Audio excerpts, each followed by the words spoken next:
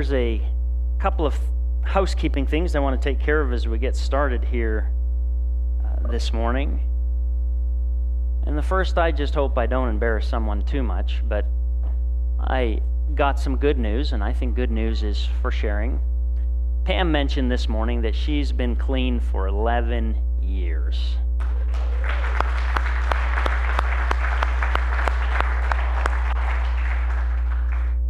It's a blessing and a testimony of God's power at work in our midst and God's power at work in her life. So thank you for allowing us to share in that joy with you. Some of you may have recognized that we're going to be going through 1 Thessalonians, and you might be wondering what happened to Isaiah, and there's maybe a little bit of a long story, but I'll make it really short. We have an intern with us, Justice. He's going to be doing some preaching. And I thought maybe the least nicest thing I could do is to throw him into the bowels of Isaiah and say, have at it. And we're going to be having some different rotating speakers and that over the next several months. And so I thought maybe we'll put a hold on Isaiah. I mentioned last week, chapter 39 is a good stopping point. It's the end of book 1. And so Lord willing, at some point in the undetermined future, we'll return back to Isaiah. But for now, we'll be looking through the book of Thessalonians. So I want to start with a little bit of a mystery. And it's a mystery that I think is really rooted in a misunderstanding. There are these two churches that the Apostle Paul visited during his second missionary journey. They're 45 miles apart from each other. He went first to Thessalonica, and then he went to the city of Berea. And both of those two cities are well known today. Thessalonians, I think, because there are 2 letters in the New Testament that was named after them. And Berea, because Berea has almost this idolized understanding in our minds. It's the kind of a church that people look at the church in Berea and they have an iconic place where people say, that's the kind of a church we want to be.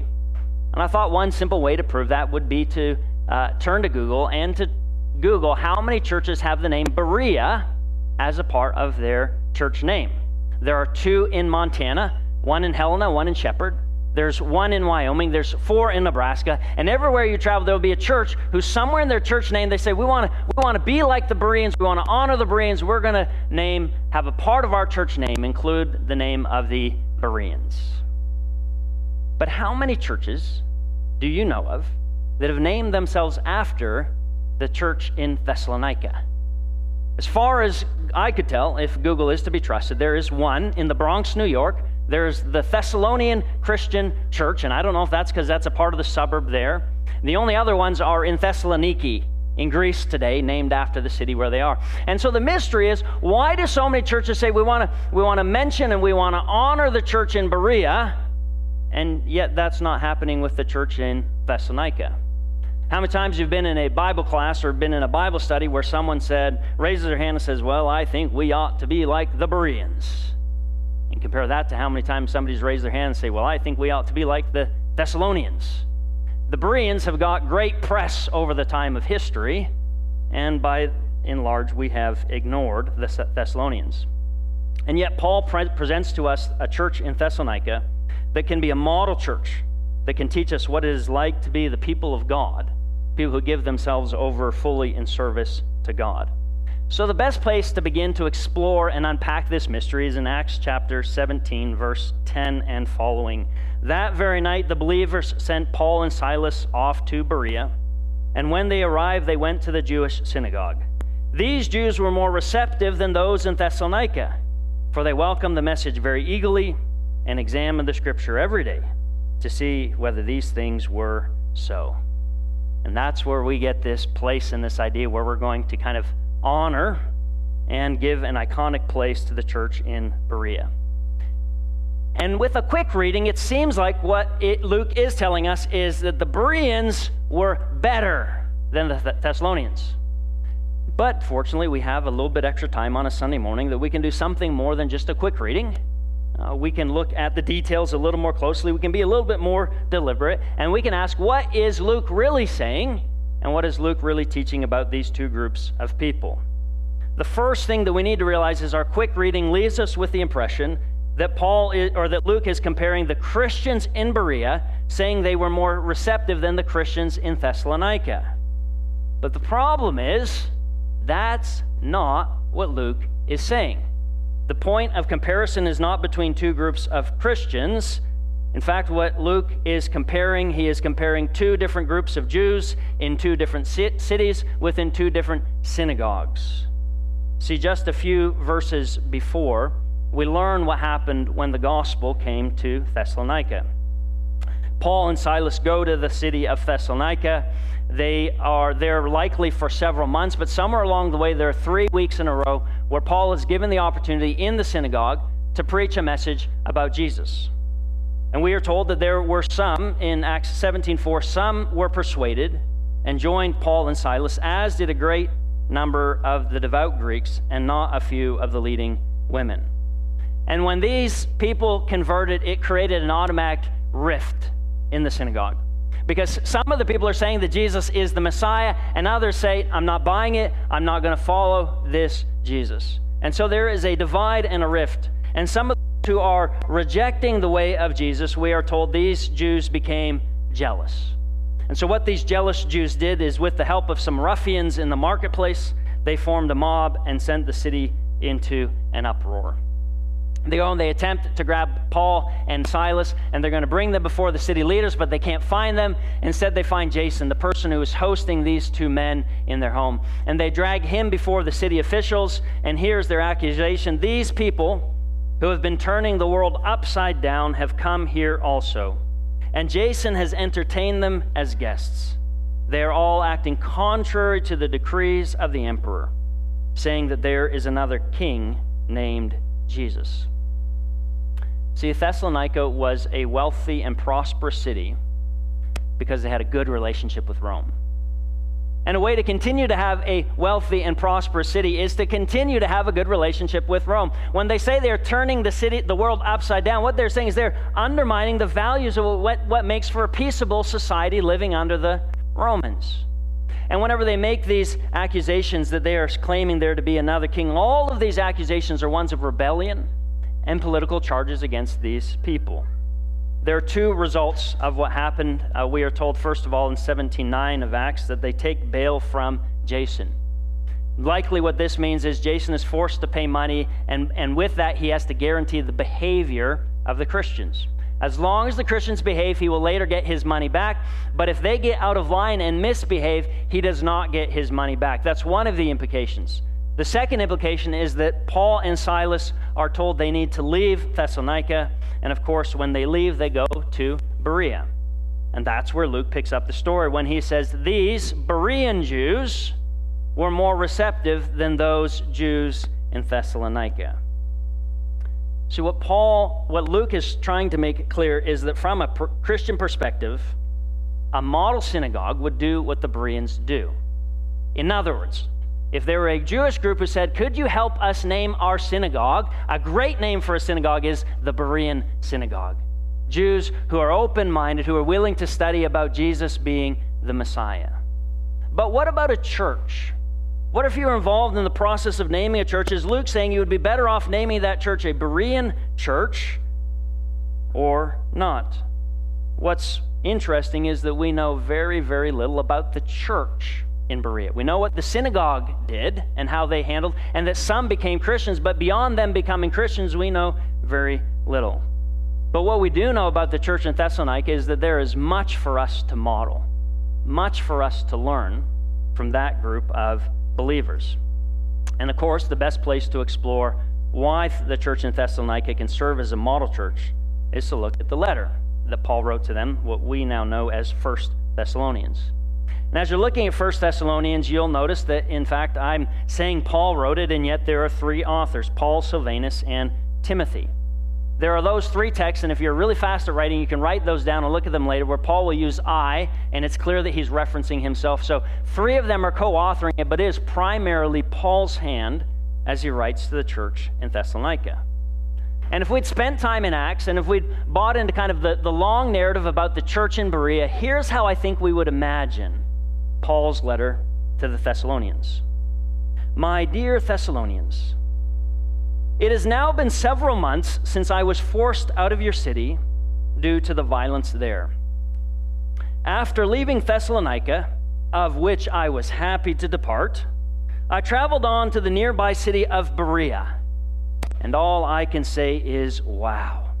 In Berea, I met a group of people more receptive to the Word of God than any city I have previously visited. People of Thessalonica, you have so much to learn from them and their example. They study the Scriptures daily. If there be any love of God, I urge you to imitate the wonderful Bereans. Love, Paul. So let's see if that's what Paul wrote of these amazing Bereans that these Thessalonians ought to imitate their lives after. Paul begins with thanksgiving. We always give thanks to God for all of you and mention you in our prayers. There's something praiseworthy, something honorable, something for which Paul thanks God because of what these Thessalonians are doing. And Paul's going to give us two reasons why he is thankful for this church. And the first reason is that he gives thanks to God whenever he remembers their work of love, their labor of faith, and steadfastness of hope. You've probably heard those virtues before: faith, hope, love. Paul uses them a lot. He likes to use them together. But what Paul emphasizes here in the church in Thessalonica is not simply just the virtues, but that each of these virtues produce a certain action. And so when those virtues are functioning as they should produce something. So you think about it like an orchard. When you plant trees, you expect them to produce certain types of fruit. And so what Paul is saying is that these things in Thessalonica are producing what they should. If faith were a tree, it would produce the fruit of work. If love were a tree, it would produce the fruit of labor. If hope were a tree, it would produce the fruit of steadfastness. And Paul gives thanks because in this congregation, faith, hope, and love are producing what they're supposed to be producing in the lives of the Christians there. And so for the church today, that's a good question for us to ask ourselves. Do we have a faith that produces work? Do we have a love that results in labor? And do we have a hope that produces steadfastness? The church in Thessalonica can be an example for us of what it means to be the people of God. Now, the second source of Paul's thanksgiving is because he knows that God has chosen them. When Paul talks about being chosen, he is not talking about individual election. He's not talking about predestination. What Paul is saying is he's using this language in the Old Testament where God chose Israel, and now he says to this church, God has chosen you. God's affection and his favor is on the people. And there are a few evidences that Paul will show us that they have been chosen by God. And the first is the nature of the message and the nature of the messengers. When he speaks about the message, Paul says, because our message of the gospel came to you, not only in word, but in power, and in the Holy Spirit, and with full conviction. Just as you know what kind of persons we proved to be among you for your sake. Paul just simply points back to their initial experience of the gospel. And he shows them that by their own witnessing, they have seen that the message came in power, in Holy Spirit, and in conviction. And they've seen the trustworthiness of those messengers who've brought that message. They know what kind of people they are. You know is a phrase that will often be repeated in 1 Thessalonians. This is not a letter where Paul will come and say, there's some things that you're completely unaware of, and I'm going to enlighten you. But preaching for Paul in Thessalonians will be an act of reminding them of those things that he said in that short period of time when he was there. Samuel Johnson said people need to be reminded more often than they need to be instructed. And so Paul will often say, or he'll say things like, I don't really need to say this, but I'm going to go ahead and say this anyways, because he is reminding them of who they are called to be and of the kind of life they are to have. And it is in this reminder that they will realize they are the chosen people of God. But now there's three things that Paul's going to say. Here's additional proof or additional evidences that God has chosen you as a people. And the first is that they became imitators. And you became imitators of us and of the Lord, For in spite of persecution, you receive the word of God, the word with joy, inspired by the Holy Spirit. As humans, we learn by imitation, don't we? You know what will happen if you go up to a little baby, stick out your tongue, or purse your lips? It's going to imitate you, right? What I did not know until this week this is based on some research by Andrew Metzoff, that can happen when a baby is as old as 6 hours. You can go up to the baby, stick out your tongue, and the baby's going to stick out their tongue at you. You got to be close enough because they don't have great eyesight at 6 hours. But we learn by way of imitation. In fact, Van der Kolk says this: imitation is our most fundamental social skill. It assures that we automatically pick up and reflect the behavior of our parents, teachers, and peers. And Paul would say this is how we become disciples of Jesus too, by way of imitation. And so imitation is like this chain link where you find that you have Jesus Christ who becomes God in the flesh. And those of his first disciples imitate his way of living. And as that message is taught, people will have a person to imitate, the one who brings the gospel to them. And so a worthy church, an example, a church that provides an example, are going to be people who we too can imitate their conduct, their actions, their behavior, and their beliefs. And here's what happens. If a person imitates Jesus, they now become the next chain in that link, and somebody can follow them because they become an example, which is the second thing that Paul will point to as a fact that they are chosen. It is shown in how they have become examples to others. 1 Thessalonians 1:17, so you have become an example to all the believers in Macedonia and in Achaia. So there's a cyclical relationship here between you imitate and therefore you become an example.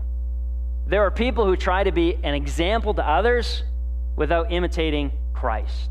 And what you're going to find out is that will offer us a defective model of what it means to become the people of God. And what I find really interesting here is that Paul is saying that this church is an example to all the churches in Macedonia and Achaia. And do you want to know where the church in Berea is located? In Macedonia.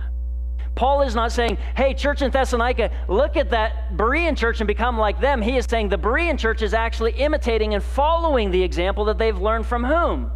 From the Thessalonians, who have been faithful in, first of all, imitating, and then therefore in becoming examples to people all across that area. They are a model church, not just in their city, but in the surrounding areas. And the church in Thessalonica is an example for other churches in two specific ways. Number one, they are an example of an evangelistic church. For the word of the Lord sounded forth from you, not only in Macedonia and in Achaia, but in every place your faith has become known. So, in this, notice what Paul says, so that we don't even need to say anything about it. Well, if you don't need to say anything about it, why are you? Because he's wanting to remind them of what they're already faithfully doing. And I think that it's a good reminder for all of us that churches can invest their energy predominantly in one of two places, either internally or externally. You can be an inward-focused church or you can be an outward-focused church. And what the church in Thessalonica models for us is a church that sends the word out. Just like the blast of a trumpet goes forth, so the word of God is going forth from this church. And I wonder, how would a person decide if they were an inward or an outward church? Here's 4 things I put together, and I'm so proud of myself because they all start with the same letter. Some preachers do it all the time, but it's a rare special occasion for you. 4 words, all starting with the same letter, C, because my name starts with C too, so I can hopefully remember it. First thing is you're going to look at coins. What is the church doing with its finances? An inward-looking church, a lot of their coins are going to go inward. Guess where an outward-looking church's coins are going to go? It's going to go to things that are happening outside of their walls. Now, does this mean that an outward-looking church would never do anything like spending money on chairs for its church, theoretically, hypothetically? No. It means that while we will sometimes do things that is spent on us, predominantly it is not for us. It is a tool that we use, a vessel that we have for God's kingdom purposes. The second thing to look at a church to decide if it is inward or outward focus is conversations. An inward-focused church will talk an awful lot about what do I like, what makes me comfortable, what are my preferences. An outward-looking church will ask questions like, what does God want from us? What do they, those outside the church, need? And how about this question? How might I be called to make myself uncomfortable for their sake? You see the difference, the kinds of conversations that you'll have? Calendars. Inward-oriented churches and outward-oriented churches will do different things with their time. Is the calendar full of things for us or things for the community? And then the last, perhaps the easiest to measure, is conversions. Are people responding to the gospel message? And so if the church in Thessalonica is a model for us, one of the things that we can ask ourselves is, how do we rate? Are we an inward-oriented church or an outward-oriented church? And here's my personal, most gracious assessment. There's an awful lot of room for growth for us to be an outward-oriented congregation. And then the second way that they become examples for those in Macedonia and Achaia is in their Christian conduct. There are these 4 key words in 1 Thessalonians 1, 9 through 10. They welcomed, turned, served, and waited. 3 of them are here in verse 9. For the people of those regions reported to us what kind of a welcome we had among you, and how you turned from God to God from idols to serve a living and true God. And remember what we said was great about the Bereans was the kind of a welcome that they offered the missionaries. The Jews in Thessalonica did not offer a very good welcome, but guess who did? The Christians. Those who accepted the message. Now the kind of a welcome that they're giving is being known all throughout the area. Because this is a model church that Paul wants other churches to recognize there is a value in learning to be a welcoming church.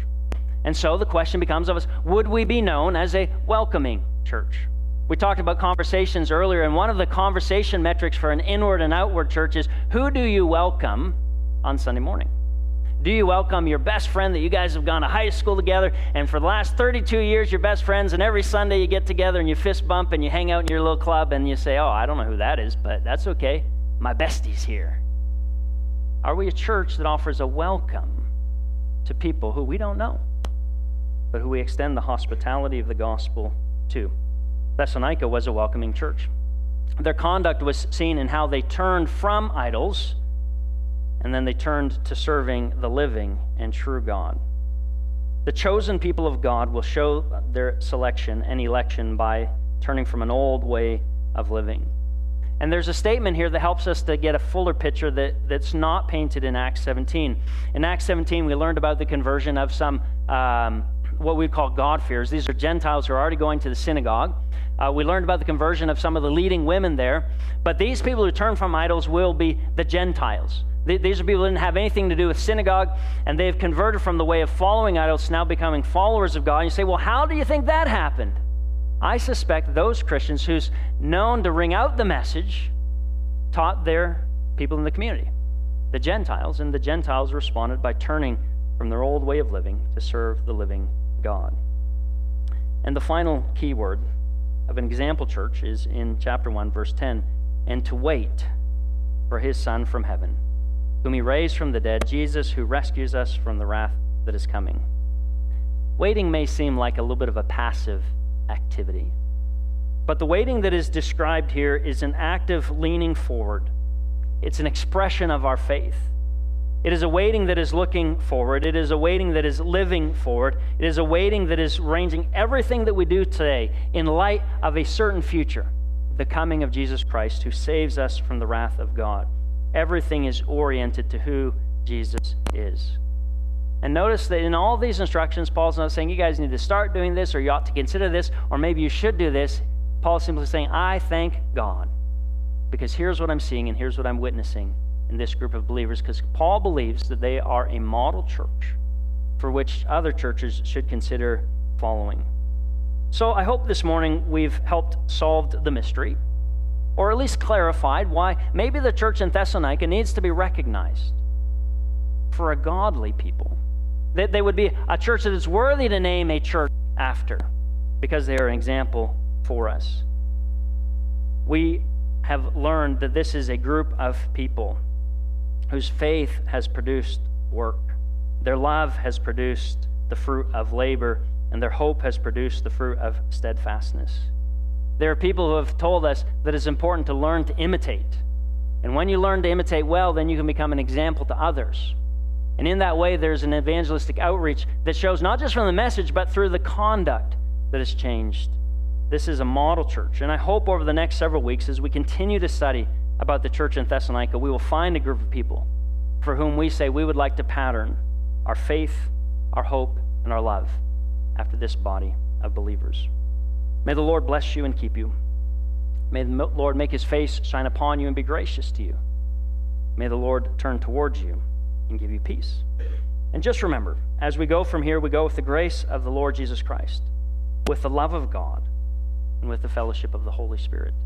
We're going to stand and sing a song in just a moment. Myself and some of the elders will be in the back. If you want to pray with someone, if you want to talk about what your life with God looks like, if you have some kind of a need, I invite you to come to the back while we stand and sing this next song together.